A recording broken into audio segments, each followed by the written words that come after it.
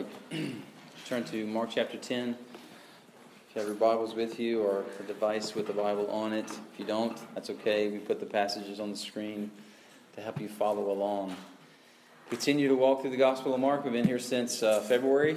We'll be here through early next summer and settling deep in this first written account of the life and ministry of Jesus Christ, the Gospel of Mark.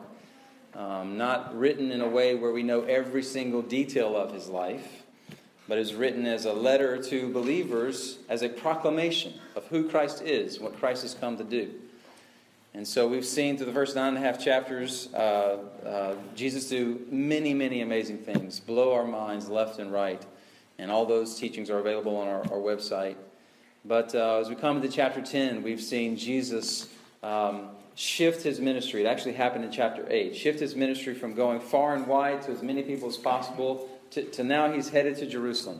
He's headed to the cross, which is going to be has been our focus throughout, but really going to be our focus all the way through Easter. And in chapter 10, he's taught his disciples, as he's focused more on his disciples. He's taught them his high view of marriage, what God intended in marriage to be between a man and a woman for until they both shall, as long as they both shall live. And then last week we walked through a passage of how as disciples of Jesus, followers of Jesus, our heart, our attitude should be that as of a child, humble and teachable and dependent on God. And today Jesus is confronted with a man who's actually the exact opposite of that. He's not coming as a child. He's coming as one who's done much and wants Jesus to recognize that. And we'll see in this encounter today, in the subsequent conversation with his disciples, that the gospel is on display in exposing idols, providing the power of salvation, and bringing immeasurable treasure into our life. So let's begin with idols being exposed. Mark chapter 10, beginning in verse 17. And as he was setting out on his journey, a man ran up and knelt before him and asked him, "Good teacher, what must I do to inherit eternal life?" And Jesus said to him, "Why do you call me good? No one is good except God alone. You know the commandments: do not murder, do not commit adultery, do not steal, do not bear false witness, do not defraud, honor your father and mother." And he said to him, "Teacher, all these I have kept from my youth." And Jesus, looking at him, loved him and said to him, "You lack one thing. Go and sell all that you have and give to the poor, and you will have treasure in heaven. And come, follow me." Disheartened by the saying, he went away sorrowful, for he had great possessions. Father, we are grateful for your word. We thank you that you have preserved it for all these years, so that what we study and read and digest today is the word of God. It brings life, it brings salvation, it brings hope, it brings comfort, it brings the very character and nature of God into our lives as you empower it by your Spirit. And so, Spirit, we pray you would come now and do this good work in us. We need it. We long for it. Even if we don't realize we long for it, we do. And bring life, and bring hope, and bring joy, and bring salvation today. For the glory of the name of Jesus alone, we pray in his name. Amen. This man has traditionally been called the rich young ruler, and we know from this account that he was wealthy, he had great possessions. We know from the account of this story in Matthew and Luke that he was also a ruler of some sort. He had power, and he was also a young guy. And he comes and asks Jesus this question that, frankly, if you're a pastor, if you're a preacher, or even if you're just a Christian, like, this is the greatest question in the world to get from somebody. What does it take to have inherit eternal life? What does it take to become a believer, a follower of Jesus? What does it take for salvation? Now, like, we have people in our life that we're longing for them to come and ask a question like this. People we're praying for, people we're in life with, we're doing relationship with. Like, if they came up and asked us this question, we would be thrilled to death. We'd be so excited. Well, let me tell you what it takes. Here's how you know Jesus. Here's how you inherit eternal life. And so Jesus responds by walking this man through the gospel and leading him to become a follower of Jesus. Like, that's what we expect he would do. That's what we would want to do and be able to do. Like, hasn't Jesus been to seminary? Doesn't he know how to lead somebody through the gospel? Doesn't he know the Roman road or steps of salvation or whatever method you want to use? Like, if it wasn't Jesus, we would think this man just failed at sharing the gospel. Like, many people in this room could have led this man to a salvation decision because we know the truths of the gospel and could present it in a way that would cause him to believe or at least profess belief. But Jesus doesn't. And it's actually because it's Jesus that we know that he's after something more in this man. It's because it's Jesus who knows what is in the heart of man, according to John 2:25. And so knowing this man, he knows that this man doesn't just need simply an answer to his question so he can check another box in his life. He needs his heart to be exposed. And so Jesus responds with the question and his statement. Why do you call me good? No one's good except God. So do you believe I'm God? Because you call me good and only God is good. Because if you believe I'm God, then that changes this whole conversation. Or do you think I'm just another man and you're flattering me or giving me a compliment because you've heard about me? In that case, I'm just another man with another opinion. And so what is it? And then Jesus gives him a list of commandments drawn essentially from the Ten Commandments. Now, a little bit of background of the Ten Commandments in case you haven't seen Prince of Egypt. Given by God to Moses after Moses led the people of God out of Egypt. The people of God gathered at Mount Sinai. And there God instituted this covenant relationship with them. At Mount Sinai is really when they became a nation. And on Mount Sinai, he revealed to them his commands, his laws. Here's what I expect out of you. Here's how you live as my people in the land that I'm sending you, the land I promised you. And here's how you relate to me as my people, and I'm your God. And the foundation of that law giving that you read about in the book of Exodus and Numbers, Leviticus, Deuteronomy, the foundation of that is the Ten Commandments. Now, the Ten Commandments, I have a slide with them up there. The only thing I really want to draw your attention to about them was the fact that the commands Jesus referred to were drawn from what's called the second table, Commandments 5 through 10. These commands are generally referred to as commands related to our relationship with fellow man. So honor your father and mother. Do not steal. Do not kill. Do not commit adultery. Don't covet. Don't lie. And so basically Jesus, in saying these commands, the second table of commands, he's asking, how have you treated other people? And the rich young ruler responds, I've kept these commands since my youth. I've done well in treating other people. Notice Jesus doesn't refute his claim. Jesus doesn't treat him like a hypocrite. Like, yeah, right, whatever. Nobody's obeyed these commands perfectly. He doesn't treat him like someone who hasn't obeyed these commands. He doesn't treat him like a hypocrite. We know how Jesus treats hypocrites throughout the Gospels. So understand what a hypocrite is. A hypocrite, language drawn from the Greek theater, someone who puts on a mask, someone who pretends to be somebody else. A hypocrite is someone who intentionally tries to deceive. Here's who I am to you, but I'm a completely different person over here to these people. I'll put on a mask and I play a different role. And Jesus with hypocrites is brutal. Brutal, tough, hard, crushing. A hypocrite is not someone who's trying to do the right thing but fails, because that's all of us, right? And so Jesus doesn't treat him like a hypocrite. He takes him at face value. He acts as though his claims to obey the commands were valid, like Paul in Philippians 3, who claimed to be blameless in regards to the law. This man may well have lived a very upstanding, morally good, righteous life. Outwardly moral and upstanding and righteous, obeys the laws, married and faithful to his wife, works hard at his job, loves his kids, pays his taxes, never been arrested or caught in a scandal. He's not making an outlandish claim to perfection, but outwardly, I've been a pretty good guy. And the text is interesting. It says, Jesus looks at him and then loves him. The language for looking at him implies and gives this idea of scrutiny. He looks at him with intensity. Jesus is examining him, checking him out thoroughly. And the result of that was he loved him. Jesus loved him. God in the flesh loved a man who was a sinner who would end up rejecting the gospel and walking away from salvation. Jesus loved him. Jesus loved a sinner, and because of his love, he did not make it easier to enter the kingdom. He made his entrance into the kingdom come down the same necessary path that it is for all men and women who hear the gospel, a path of repentance repentance of sin and trusting in Jesus. The problem with this man is he couldn't repent of sin if you couldn't see his sin. And so Jesus, in asking these questions, is drawing out his ability to see his own sin. And right now he can't see it. He's a good guy. He sees that Jesus is a good guy. He even has the love and affection of Jesus. And so Jesus helps him by asking him to do one thing. Jesus moves from the second table of commands to the first table. The first 4 commands of the 10 commandments deal with our relationship with God. So you say you've treated others well, okay, then one thing you lack, sell all your possessions and give to the poor and come and follow me. And the text says a man walked away with great sorrow and distress and despair because he owned much. And as Jesus makes very plain here, he was owned by much.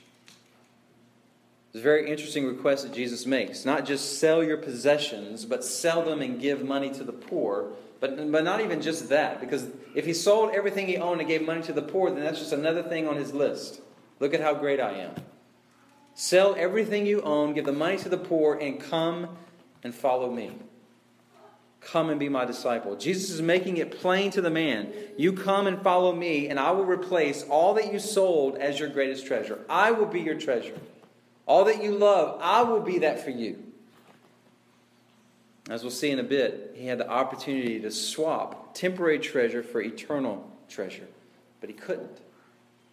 Because he loved his temporary treasure more. Which is what Jesus is revealing. Later in Mark, we get to this passage when Jesus was asked what is the greatest commandment. Mark 12. Jesus answered, the most important is, Hear, O Israel, the Lord our God, the Lord is one. You shall love the Lord your God with all your heart, with all your soul, with all your mind, with all your strength. The second is this, you shall love your neighbor as yourself. There is no other commandment greater than these. So the commandments and the law can be summed up in these 2 commands. Love God and love others. The man claimed to love others and how he obeyed the law, but when confronted with an opportunity to demonstrate not only his love for others, but his love for God, he failed, thus revealing who he truly worshipped. Eternal life, as defined by Jesus in John 17:3, is this, that they know you, the only true God, and Jesus Christ whom you've sent. Eternal life is not just where you go when you die. That is a part of it, because when this body quits working or when Jesus returns, we're going to receive new bodies that will last forever. These don't. And in that new body, that resurrected body, with an eternal soul that's been connected to God, we will dwell with God as His people forever. That is eternal life. But eternal life starts now when heaven comes to you. When you know God, you know His Son, Jesus Christ, and you have this relationship with Him. That's when eternal life begins. It's fulfilling what God has created us to do. Know Him, love Him, worship Him. This man could not have a loving relationship, eternal life, inherit eternal life, because he loved his possessions more than he loved God. More than he loved his fellow man. He could not inherit eternal life because he worshipped and loved that which he owned. So he walked away sad. And guys, the amazing part of this, Jesus let him. Jesus let him walk away. He didn't chase him down. He didn't lessen the requirements. He didn't give him another way. He just let him walk away. And as far as we know, into a Christless eternity. This had to be shocking to the disciples watching this happen. How would they have loved to add this wealthy young man to their fold? So Jesus looks at them and he takes their shock to another level, beginning in verse 23. And Jesus looked around and said to his disciples, how difficult it will be for those who have wealth to enter the kingdom of God. The disciples were amazed at his words, but Jesus said to them again, children, how difficult it is to enter the kingdom of God. It is easier for a camel to go through the eye of a needle than for a rich person to enter the kingdom of God. And they were exceedingly astonished. And they said to him, then who can be saved? And Jesus looked at them and said, with man it is impossible, but not with God. For all things are possible with God. Jesus is revealing here, as he does in several other passages, along with many other passages in the Bible, the spiritual danger that is inherent in being wealthy. The spiritual danger that's inherent in being wealthy. Jesus had just shown the disciples what it takes to enter the kingdom of God. Be like a child. Trusting, dependent, humble. The man revealed that wasn't him, and so he didn't inherit the kingdom. Jesus now reveals how difficult it is for anyone who is wealthy to enter the kingdom, and this amazed the disciples, and so Jesus makes a comparison that seems ridiculous, but solidifies his point. It's easier for a camel to go through the eye of a needle than for a rich person to enter the kingdom of heaven. Now, Jesus is using hyperbole really in a comical way. Like who would ever think of a camel going through a needle? And it sounds so ridiculous that scholars have tried to help Jesus out through the years. Surely a smart man like this would make such a ridiculous comparison. And so one thing they've tried to say is that the Greek word for rope is very close to the Greek word for camel. And so obviously this is a copyist error. When the New Testament was copied years after years after years, they just wrote down the wrong word. Obviously Jesus meant rope because that still makes a good point, but it's still very hard for a rope to go through a needle. You have to unwind it and untwine it all the way down to the smallest thread. That was told to me by a New Testament professor at ULM when I took a religious class at ULM. Why I took a religious class at ULM, that's another story for another day, but I did, and this professor, former pastor, that's what he told me. That's what Jesus meant. He didn't really say camel. Or scholars through the years have tried to say that there was a gate in the wall of Jerusalem called the Needle Gate. And a man could walk through the gate, but it was so small if you had a camel loaded down with provisions, you'd have to strip the camel down of all his provisions. The camel would have to get on his knees to go through the Needle Gate. Why the camel doesn't walk around to a bigger gate, I don't know. But for whatever reason, they got to go through this gate. And so it's a picture of humility and getting rid of all our baggage before we come to Christ. And that's what Jesus means by this. That's what a rich man has to do in order to come to Christ. The problem is, it's not true. There was a needle gate, but it was 200 or 300 years after Christ and his ministry. And so that's not helpful. So just let the text speak. Let the Bible speak. Let it say what it says. And the key to understanding this is the reaction of the disciples. After Jesus gave this analogy, they say, well then, who can be saved? It's impossible. The analogy makes sense. Putting a rope through a needle eye is hard but not impossible if you unwind it. The camel crawling through the gate, even if it did exist at that time, is hard but not impossible. But a camel through the eye of a needle is impossible. That makes the best sense. It's impossible. Salvation, Jesus is saying, for a rich person is impossible. In fact, Mark extends this to everyone. He says in verse 24, children, how difficult it is to enter the kingdom of God. For man on his own to enter the kingdom, as this rich young man just tried to do, is impossible, but very possible with God. The disciples just watched a man that by every understanding of the first century Jew should be a part of God's kingdom. He was wealthy, he was a ruler. In their worldview, if you were healthy, wealthy, prosperous, blessed, young, all that kind of stuff, then you were favored by God. You were blessed by God if you have possessions and power and prominence. Obviously, you're doing the right thing and God has chosen to favor you, bless you. That's why you have all that. And so, of course, this kind of person would inherit the kingdom of God. If he didn't, then who else would? And not only that, he was morally upright. He kept the commands. And this man did not inherit eternal life. Jesus watched him walk away after he revealed the idolatry in his heart. Jesus turns that mentality on its head. Man's health, man's goodness, man's wealth, man's power amount to absolutely nothing when it comes to entering the kingdom of God. Is of no value. It does nothing to get, earn, or keep salvation. With man, the very best of men, the cream of the crop, with man, it is impossible to enter God's kingdom. In fact, the very things that men value actually make it more difficult to enter the kingdom, because if you have health, money, power, success, fame, whatever, then why do you need to be saved? You have everything the world says that you need. And the rich, like this young man, and all people have to be shown the futility of man's best, the emptiness of man's best efforts in terms of God's kingdom. You only get into God's kingdom through God's power to save you. With man, it's impossible, but with God, all things are possible. Another instance in the Bible where all doesn't mean all. With God, it's not possible for all things, like He's not going to give me wings so I can fly like a bird. So it's not saying all things, like whatever you dream up is possible with God. No, it's salvation is possible in terms of people. God can save anyone, although God doesn't save everyone. His power is enough even to save the rich. Sadly, this man did not discover that power. The disciples had, and so now they're confronted with a dilemma. This man was offered salvation if he sold all he had and gave to the poor and followed Jesus. He refused. Jesus said it's impossible for the rich to be saved apart from God's power. So then what is the point of sacrificing and leaving behind earthly treasure to follow Jesus? This is what Peter is wondering, and the disciples are wondering. Picking up in verse 28, Peter began to say to him, "See, we left everything and followed you. We did what he didn't do. What's the point of that?"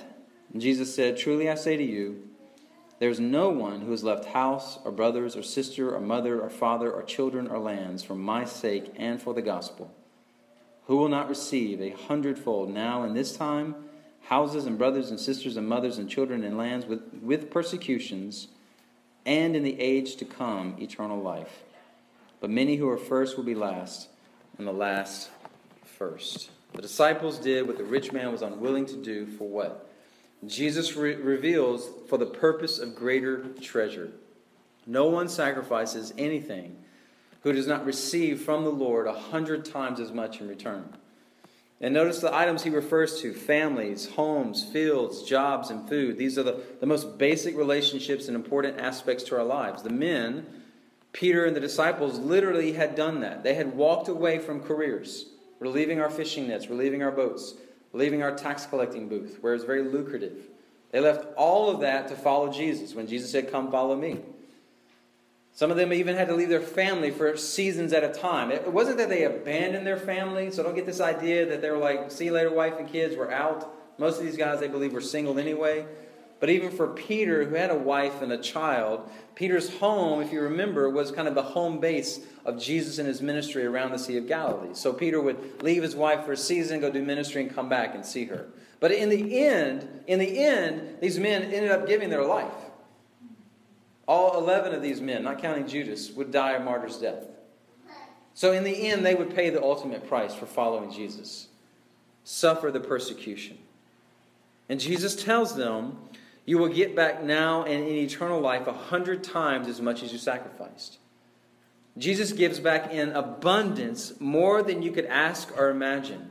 Like he's not saying, "Get out your calculator and you gave this, so calculate 100 times more than that and that's what you get." It's the idea of abundance, overflowing abundance. Whatever you give up, I'm going to overwhelm you with my abundant grace and generosity. Now, it doesn't mean that we become healthy and wealthy and prosperous. This is not a promise that your bank account is going to multiply by 100 if you begin to give and sacrifice for the gospel. It doesn't mean that your homes are going to multiply by 100 or your family. You may not want your family to multiply by 100, right? You got to feed all those people. It doesn't mean like literally that's going to happen in the term of personal possessions and wealth. But the picture is multiplied as in the kingdom of God, multiplied as in the family of God, multiplied as in the people of God helping each other walk through life. Like, for instance, these men inherited each other as a family. They helped establish the church. And the church became this place where it was said in Acts 4:32-35, "The full number of those who believed were of one heart and soul, and no one said they had any of the things that belonged to them was his own, but they had everything in common. And with great power the apostles were giving their testimony to the resurrection of the Lord Jesus, and great grace was upon them all. There was not a needy person among them. For as many as were owners of lands or houses sold them and brought the proceeds of what was sold and laid it at the apostles' feet. And it was distributed to each as any had need." This is God's economy. And some of you have relationships with people throughout the world where the only foundation for that relationship is Jesus Christ. That's it. We don't have the same last name. We didn't grow up in the same hometown. We didn't have to go to the same school. But there are people around the world that I can say, that's my brother in Christ. That's my sister in Christ. And if I travel to those cities, I can call them up and say, "Can I come stay with you? We're going to be in town for a little while." And they unwaveringly say, "Yes." "Are you bringing all your family? Don't know how much space I have." This is God's economy, where the world says the rich and powerful and healthy rule are first, as it says in verse 31. In God's economy, being rich, young, healthy, wealthy, powerful doesn't help you one single bit. There's no value in and of itself. The world devalues the humble, the childlike, those who totally trust God and are 100% dependent on Him. But in God's economy, they are the ones through whom the kingdom is built, in whom the kingdom spreads. They are first in God's economy while being last in the economy of our world. So let's walk back through these scenes and make some personal and prayerfully, I hope, practical applications. The gospel, first, exposes your idols and will reorient your life. The gospel exposes your idols and will reorient your life. The rich young ruler ultimately loved his possessions more than God and chose to continue to worship those and not Jesus. Jesus offered him the opportunity to give those treasures up and have Him. He would replace those treasures, but he couldn't see it or believe it, and so went away in sorrow and despair. Now think about this. He was healthy, wealthy, young, powerful, morally upright. He even had the affection of Jesus, and as far as we know, he is spending eternity separated from Him. He thought, as many think today, that he was a pretty good guy. There's maybe just one thing missing. So let me ask this guy. He's got a lot of reputation and respect around. Let me ask him, what do you think I'm missing to get eternal life? And Jesus shocks him by not being an addition to his already good life, but by blowing up his understanding of the good and morality that he thought he had. And helping him see, you're not even close. Many in our culture, and maybe some in here, think of themselves as pretty good people. Maybe we occasionally sin, but mostly we don't hurt others, at least not much. And if we do, and I'm aware of it, I'll apologize. We're pretty good people, and maybe at some point in my life, I need to add a little bit of Jesus, a little bit of religion to seal the deal and make me ready for heaven. But I don't really need to change much, because I'm already pretty good. So I'm pretty much the same person. I just need a little bit of Jesus. But in this rich young ruler, we see just how radical the gospel changes us, and how if we truly have Jesus, He's not moving in where it's comfortable and convenient. The King of the universe doesn't move in to sleep on the couch. He moves in and takes over. Reorients your entire life. Totally changes you from the inside out. And if that hasn't happened to you, if you haven't experienced that, He might not have moved in. He might still be on the outside looking in. Right? This is what Jesus meant when He had a meeting one night with another good man, a good Jewish man by the name of Nicodemus. And He told Nicodemus in John 3:3, "Truly, truly, I say to you, unless one is born again, he cannot see the kingdom of God." This blew Nicodemus' mind. What do you mean? Me as a Jew? I can't see the kingdom of God? We are God's people, have been for thousands of years. And Jesus said, your physical birth, your last name, your Jewish ethnicity is not enough. You have to be born again. You need a new birth. You need a new life, born from above. Unless a man receives a new birth, a birth from above, his first birth is not enough. Literally, we have to become a new person. And maybe you're sitting here this morning, the Spirit is speaking to you and helping you see right now that this has never happened in your life. You've been a pretty good person. You've added Jesus to your life, but you're still just religious because you only let Jesus in where it's convenient and comfortable. He's never come in and taken over and reoriented your life. And one way you know this hasn't happened is by examining the idols of your heart. Who or what do you tend to worship other than Jesus? Everybody worships. Doesn't matter who they are, from whatever country, region, the deepest, darkest jungles, the most affluent societies, the most third world country, it doesn't matter. Everybody worships. And the glory of the gospel is Jesus reveals to us who we were created to worship. Not stuff, not possessions, not other people. We were made to worship the God who made us and loves us and has created us to know Him and love Him and worship Him. Jesus says, I am He. I am Him. And Jesus came and lived the perfect righteous life that we fell at. And He died the sacrificial atoning death that we deserved to die. And then rose from the dead, proving that everything He said and did was true. And through Jesus, we have a way back to the God who made us, to know Him and worship Him. But everybody in this room struggles with idols. Everybody in this room struggles to worship something or someone more than Jesus. It might be money, like this man, which can be your idol regardless of your income bracket. Idolatry of money is not something that only rich people do. Tim Keller put it like this. The wealthy, when they worship money, they're usually given to pride and arrogance and self-reliance and a superficial life, just flitting around from hobby to hobby and toy to toy. The middle class, when they worship money, they become workaholics. The poor, when they worship money, they become consumerists. As soon as they get it, they spend it. They never think about the future because they never think it's going to be there. If money is your idol, it consumes you because you're either envious of those who have it, or you're consumed with getting more of it or getting enough of it. It dominates your thoughts and your emotions. Now, money by itself is not evil. Being rich by itself is not a vice, and being poor is a virtue. The Bible doesn't teach that.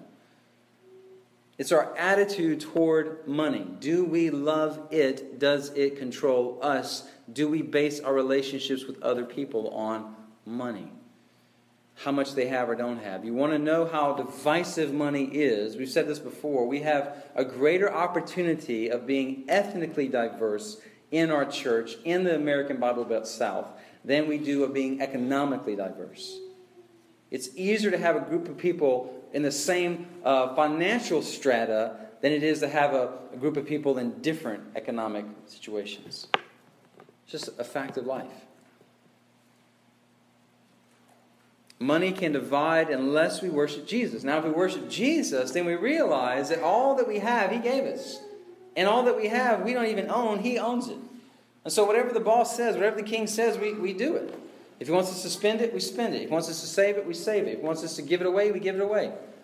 Whatever we need, He's going to provide to accomplish His will and purposes. And so we're set free from worshiping money and letting money own us. We can just give it away and spend it and save it as the boss dictates.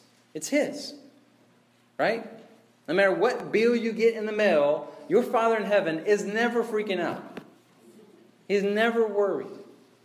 I got this. You're my child. I'm going to take care of you. Because Jesus is the boss, not money. Now, when Jesus tells this man to sell everything and give to the poor, Jesus is not making a command that's a requirement for all believers. He's dealing with this man's besetting sin, this man's ongoing idolatry, his ongoing worship problem. And it might be the same problem for you. It could be any number of other idols. For sure, money in some way is a struggle for probably everybody in this room. It's probably top 3 on everybody's list. The struggle to worship money, to care too much about money. Scott Thomas, an author, grouped all of our idols into 4 groups. Power idols, approval idols, security idols, comfort idols. If you worship power, you want to control anything, or rather everything and everyone. If you worship approval, you want everyone to think much of you and like everything you post on social media. If you worship security, then you want to be safe and everyone, you love to be safe and secure, and the future to be safe and secure. If you worship comfort, then you just want to have fun, indulge every desire of your flesh, jump from adrenaline rush to adrenaline rush, and feed every appetite that you have until you're happy. Every single person in this room struggles with idols from one of those 4 categories, or if you're like me, all 4 categories.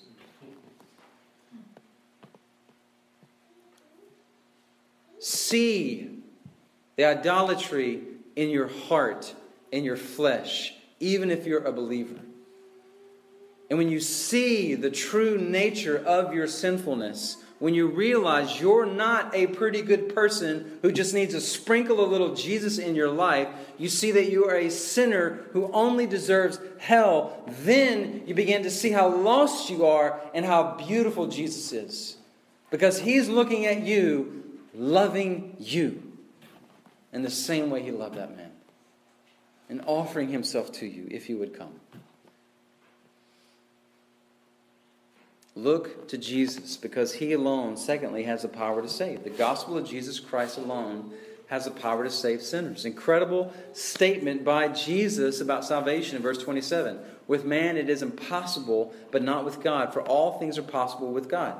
One of the key truths that provide evidence that the Spirit of God is dealing with you and that you're born again, becoming a new person, is you're grasping the total dependence that we have on God to save us, that we bring nothing to the table to earn or merit or empower salvation. We bring nothing to the table except our spiritual bankruptcy, except our spiritual nothingness. Our pleas for mercy and salvation. The rich young ruler brought his list of accomplishments, and he wanted Jesus to verify, yeah, you're on the right track, you're a good guy, just do this and you're good. But in salvation, we realize that our accomplishments add up to nothing in terms of salvation. This is the posture of a child, as Kendrick walked us through last week. Our children bring nothing to the table. They come in the world with nothing. I got older kids, and they add, well, I don't want to say that. They add a lot. Actually working and earning some money, but we don't put it in the family pot. They kind of keep it themselves. But young kids, this is the first beatitude, Matthew 5:3. Blessed are the poor in spirit, for theirs is the kingdom of heaven.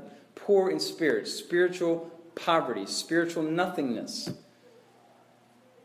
Religion is a work of man, and it's impossible to be saved by Jesus through religion. It's only possible to be saved by Jesus through the gospel. Religion is, this is what I've done. Now, God, you save me. Verify I'm a good person. The gospel is, this is what God has done. God, have mercy on me, I'm a sinner. Religion is doing, the gospel is done. It's all been done. Jesus has done everything. Believe in him.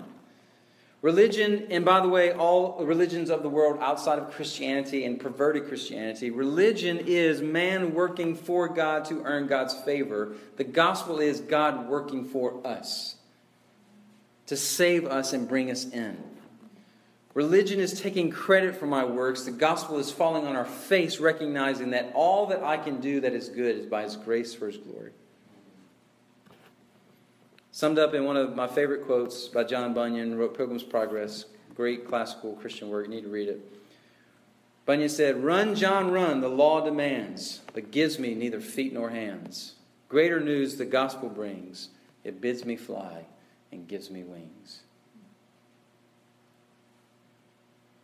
So this morning, if the Spirit of God is speaking and opening your eyes and ears, and for the beginning, maybe the first time in your life, you're seeing the beauty of Jesus in the gospel.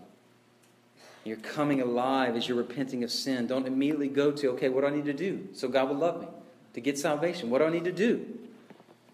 Unlike the rich young ruler, confess you are a sinner and you need a Savior. Fall on his mercy and grace. Totally dependent on him. Repent of your sins of loving and worshiping anyone and anything else more than God.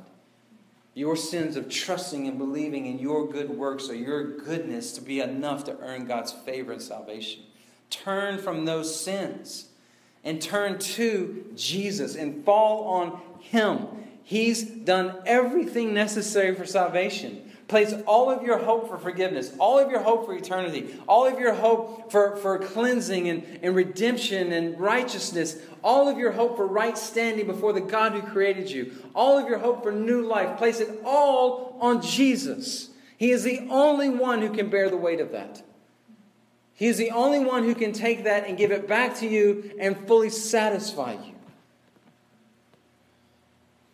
That's impossible. Are you kidding me? Just repent and believe in Jesus and I'm going to be forgiven and have eternal life and have Jesus come live inside of me and make me a new person. Like, surely it's got to be harder than that. It does seem impossible with man, but all things are possible with God. But I have more questions. I need to understand more. I'm struggling with grasping all of this. That's fine. We've actually structured our church for that. For you to ask questions. And there's a lot of things we don't do that normal churches do because we want to have a life that's freed up to have time to be with people. We only meet in this building one time a week. So we can be in our homes and be in the community and be in restaurants, eating lunches and breakfasts and dinners so that we can talk about Jesus and answer questions and help you walk through the struggle. Because it's perfectly normal to have questions and trying to figure this out. We want to invite you into our life and walk with you through the struggle. And answer your questions. Some of your questions could be legit, but understand this. There's answers to all your questions, I can promise you. You're not going to have a question that there's not already an answer out there. Okay? But understand this. Even if your questions are legit, once you get all the answers, you're still going to get to a place where you've got to believe. You're not going to know everything. God doesn't not only not reveal everything about himself, but even what he has revealed, we still struggle to understand. If we understood it all, we would be God. There's always a gap between us and God. So have all your questions answered, but you're still going to get to a place where you have to believe. You have to trust like a child. This is all I know, but it's enough to have a relationship with the God who made you. Some of your questions and concerns might be a smokescreen because you know, like the rich young ruler, when the King Jesus moves in, he's taken over, and you don't want him to take over. You like life as it is right now. And so see the gospel, thirdly, brings immeasurable treasure into your life flowing from Jesus Christ. The gospel brings immeasurable treasure from Jesus. We see in this last part of the story, the disciples left everything to follow Jesus. They sacrificed everything to follow him. So the point is, Jesus promises them, whatever you've given up by persecution or by choice, you will get back 100-fold. Now, I pointed out, in some ways, this is fulfilled in the body of Christ, the church. And so it might be family you've been separated from because of your allegiance to Christ. So I say, welcome to the family of God. Look around the room. You've got brothers and sisters. We're going to be hanging out forever. All right? Get used to each other. And there's many more in the city that we're going to find who need to come into the family. Which is why we invest heavily in our relationships. We don't just get mad and quit and go in another direction. Because we're going to be together forever. We better work it out. So if you've lost family because of the gospel, welcome to the family of God. We will do whatever we can to serve you, love you. You lose your job, we're going to chip in and help out whatever ways we can to help you walk through life. And see that whatever you give up will be repaid. But it's not an investment strategy. Man, this new investment strategy. Invest this, I get 100-fold back. Like, that's no-brainer, guaranteed to work. That's not what Jesus is saying. You don't give up things to get from him. But as he calls you to sacrifice, whatever you have to sacrifice, whatever you lose because of persecution, he will return in abundance. And so sometimes that happens. We have to sacrifice things. But all the time, we have to be willing to sacrifice. Because our allegiance and devotion is first and foremost to Jesus. He is our ultimate treasure. He is alone is worthy of our heart's devotion. In fact, it's only when Christ captivates your heart do you become the husband, the wife, the father, the mother, the employee, the employer, the citizen, the friend, the brother, the sister, the manager of money. Only when Christ captivates your heart do you truly understand how to live all those roles out and experience the fullness of Christ in those areas of life. And at any time, if your love and devotion for anything or anyone is more than Christ, and it happens to every one of us, will you love the trappings of Christmas more than the Christ of Christmas? Like, we're all walking through that right now. Just pour fudge down our pie hole because it's Christmas. Eggnog, whatever. Do you love all of that? Giving gifts, getting gifts more than you love Jesus? If anything in your heart you love more than Jesus, if anything hinders our ability to follow Jesus, then that is idolatry, and it's got to be dealt with through repentance and sin and reorienting your mind and your heart to Jesus. Doesn't mean every time you got to sell everything, but in your heart you have to give it away to make Christ the king of your life. And if you lose them, as Jesus adds, with persecutions, if they're taken away by forces beyond your control, as was happening to the original audience in the Gospel of Mark in Rome, Christians undergoing persecution by Nero, if that happens, you'll get back 100 times as much. And the promise to these disciples, to the persecuted believers who read this first in Rome, to us today is this: it's not as much about what you give up when you consider what you get. Right? Like, we have 4 kids. Most of you know that. And I asked Jennifer this week, when you look at our 4 kids, do you ever think about the pain of pregnancy and burying those kids into the world, childbirth? You ever think about that? And her immediate response was, never. I didn't set her up and tell her, I'm looking for a sermon illustration, so you need to say this. It's just never. And that's how I felt. Like when I look at our kids, I don't think about that. Or the case of Timothy, the pains and sacrifices of adoption. I don't think about that. You think about these amazing gifts of God's grace in our life. And there's nothing that they could do to make you want to give them back. Or go back and not have them. Or start over.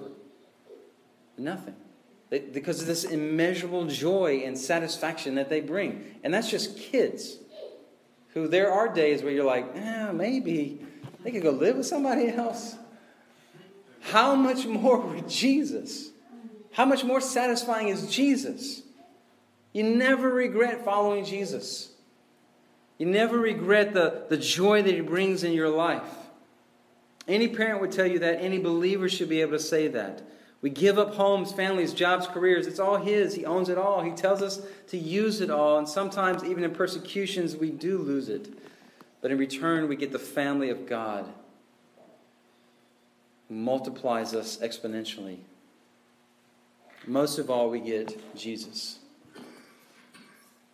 So yes, most of this comes through the body of Christ, but don't lose sight of the fact that it's Christ that we get and how satisfying He is. John Piper puts it like this. Surely what he means is that He Himself makes up for every loss. If you give up your mother's nearby affection and concern, you give back 100 times the affection and concern from the ever-present Christ. If you give up the warm comradeship of a brother, you give back 100 times the warm comradeship of Christ. If you give up the sense of at-homeness you had in your house, you give back 100 times the comfort and security of knowing that your Lord owns every house and land and stream and tree on earth. Isn't that what Jesus is saying to prospective missionaries? Just this. I promise to work for you and be for you so much that you will not be able to speak of having sacrificed anything. That's the way Hudson Taylor took it, because at the end of his 50 years of missionary labor in China, he said, I never made a sacrifice. Jesus is that satisfying. He is that fulfilling. And He loves you enough to expose your idols, to help you to see that He alone is the power of salvation and the gospel. And that when you get Him, you get everything. You get everything. And if that's not you this morning, know that because Jesus is alive and still working, today can be your day of salvation. Father, we thank You so much for Your word, for Your truth, for Jesus, that You would meet us here on this day and speak words of grace and truth into our lives. And however it hits every single heart and soul in this room, we know that You are working out Your purposes, Your will in us. And so empower that Holy Spirit. Make it happen today. Call us to repentance and faith in Jesus. Call us to believe in Jesus again. Maybe for some, call them to salvation. Genuine, true, inheriting the eternal life. Jesus moving in and taking over salvation today. And we'll give You the glory and the honor for that. In Jesus' name, amen. I want to give you an opportunity to respond, and so you can do that in a few minutes when we're having this time of prayer and reflection. You can come see me, you can come see Kendrick, come see the person, talk to the person that you came with. Talk to us around the table in a little while when we go eat a meal. We'll spend the afternoon with you to help you walk through however the Spirit of God has spoken to you today. But then, after a time of reflection, we want to share in this meal. And so come and receive the bread and dip it in the cup as you repent of sin and believe in Jesus again. It's available to all repentant believers of Jesus Christ to come and share in this meal after a time of prayer.